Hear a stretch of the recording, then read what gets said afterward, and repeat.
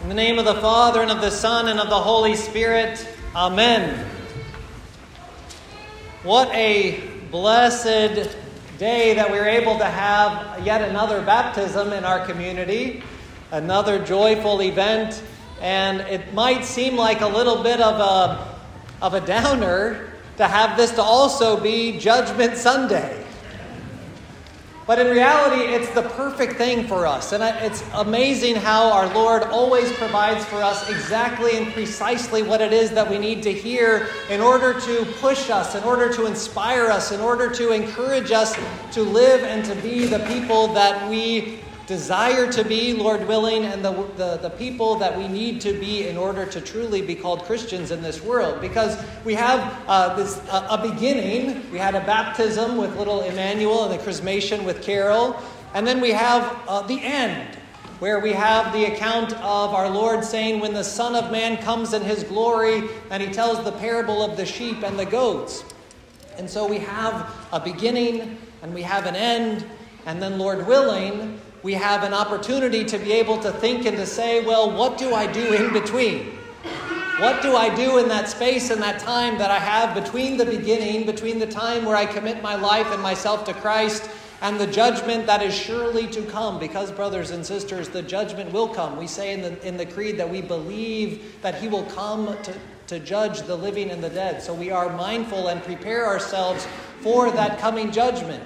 So what do we do in order to be able to be counted among those who are counted as the sheep in this morning's gospel and not among those who are counted as the goats? What do we do in that time in between?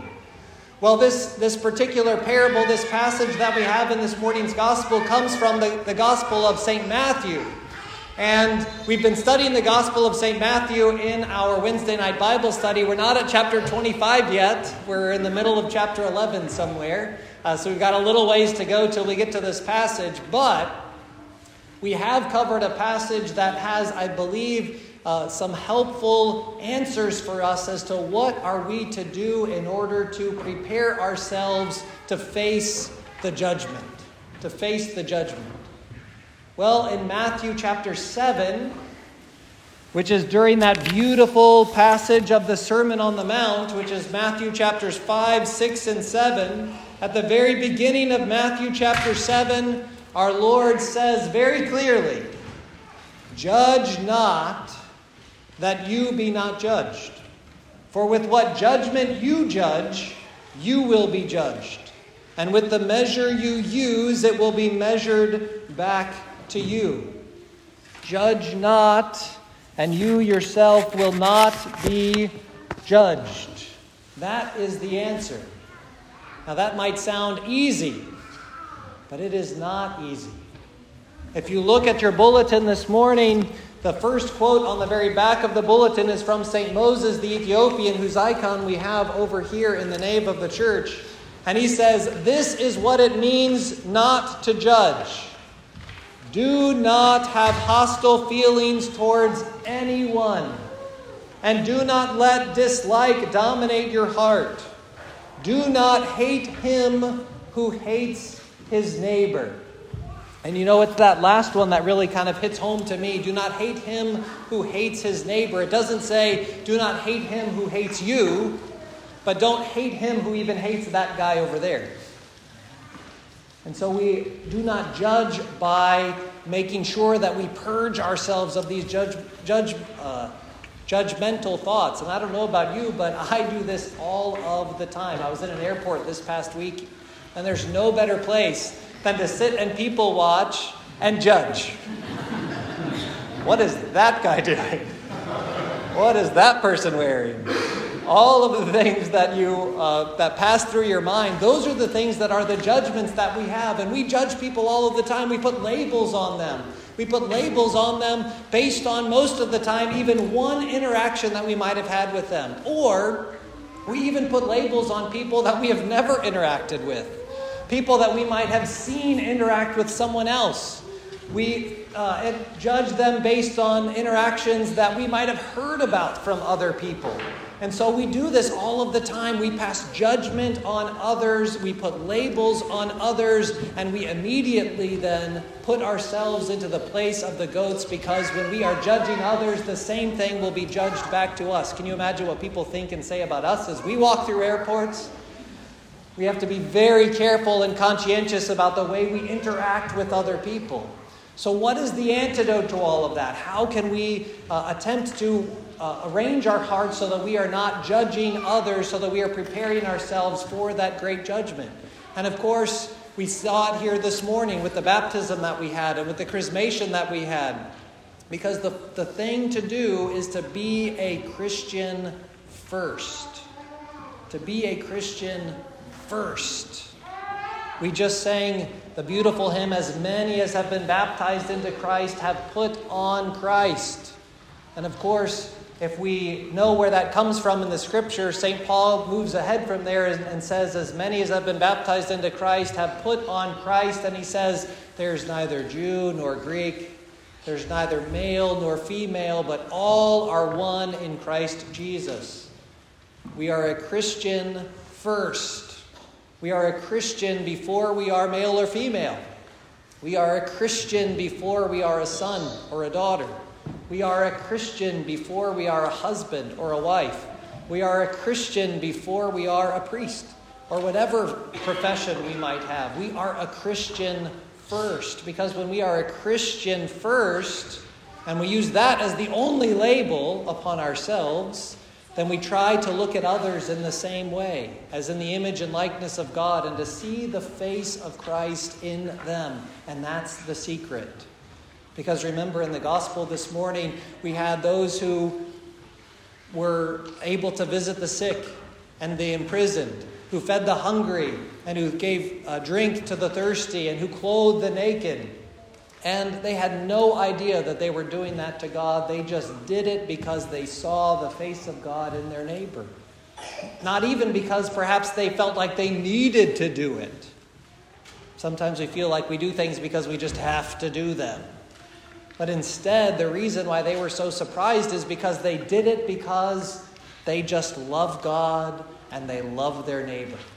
And those are the two great commandments: to love the Lord your God with all your heart, soul, mind, and strength, and to love your neighbor as yourself. And when you label yourself as a Christian first, as one who has significantly put on Christ in our baptisms and in our chrismations, then we think of others in that way as well, and we take a step towards not judging them, but instead loving them and making that act of love towards them. And the best place for us to be able to mold that and ingrain that into our hearts is right here amongst the community of believers. Because first and foremost, when we gather together to hear about the beautiful things that God has done for us. And therefore, we hear the immense love that He has for us. And we know the immense love that God has for us, then we ourselves can love Him back. And then we are given the opportunity in the midst of the community to be able to love our neighbor. There are an infinite number of possibilities for us to be able to see and experience one another, to help to feed one another. We have mercy meal sign-ups, to give clothing, pass down the hand-me-downs to all of the beautiful babies that we have in the church, to give drink to the thirsty, to visit those who are sick, even those who are in prison. But so much of the time we look at the others that are around us and think, they're not worthy of my $5. I'd rather someone else have my coat, or they deserve what they get and I'm not going to visit them. It is here in the community that we are able to work past all of that and to be able to ingrain in our hearts the ability to not judge others. There's one more quote that I want to draw your attention to on the back, and it's the one that is kind of pushed over on the side a little bit. And this is a beautiful one. It's talking about a monk, but you could take out the word monk and insert man, woman, child, whatever it is, and it will fit. There's another story of a monk who lacked discipline. He was not a bad person, but he was quite lazy and not at all reliable. The other monks were frequently annoyed with him. Now, we have plenty of opportunities to be annoyed with one another in the community as well, don't we? While this lazy monk was on his deathbed, the other brothers came to visit him. They were surprised to see him in such good spirits. They probably wanted to save him. Are you not concerned, they asked him, that God's judgment will come upon you harshly for living such a lax life as a monk? He smiled and did not deny that he was far from exemplary, but he had one key defense. Our Lord said, "Judge not, and you shall not be judged. Condemn not, and you shall not be condemned. I have never judged a man for anything he has done. Rather, I have looked upon all with simplicity and love." The brothers were speechless at his response and realized that though they had good works, they had neglected this crucial aspect of the spiritual life. The simple monk died in peace and went to paradise, and all of the brothers were edified. So we need those good works, but we need love and non-judgment as well, because those good works mean nothing if we don't have the love that comes along with it. If we judge others, we ourselves will face the judgment. Brothers and sisters, we do not want that. We want to be revealed to be the sheep. When the Lord, the shepherd, calls our name, we want to just immediately follow after him. And the only clear way to do that is to ingrain our life here in the church so that we can learn about God's love, so that we can learn how to love our neighbor as ourselves, and to strike away from us those judgmental thoughts that so constantly embattle us. So brothers and sisters, as we have seen a baptism and a chrismation today, think about your own baptism, your own chrismation. Reunite yourself to Christ. And know that between now and the judgment, we have one task: to love the Lord our God with all our heart, soul, mind, and strength, and attached to that, to love our neighbor as ourselves. And that means casting away all judgment, all labels, all of the things that separate and divide us. May we all take firm hold of our Christian faith and label that first and foremost, so that we can avoid being cast away as the goats, but instead enter into the loving arms of our Lord and enter into his heavenly kingdom. Glory to the Father and the Son and the Holy Spirit. Amen.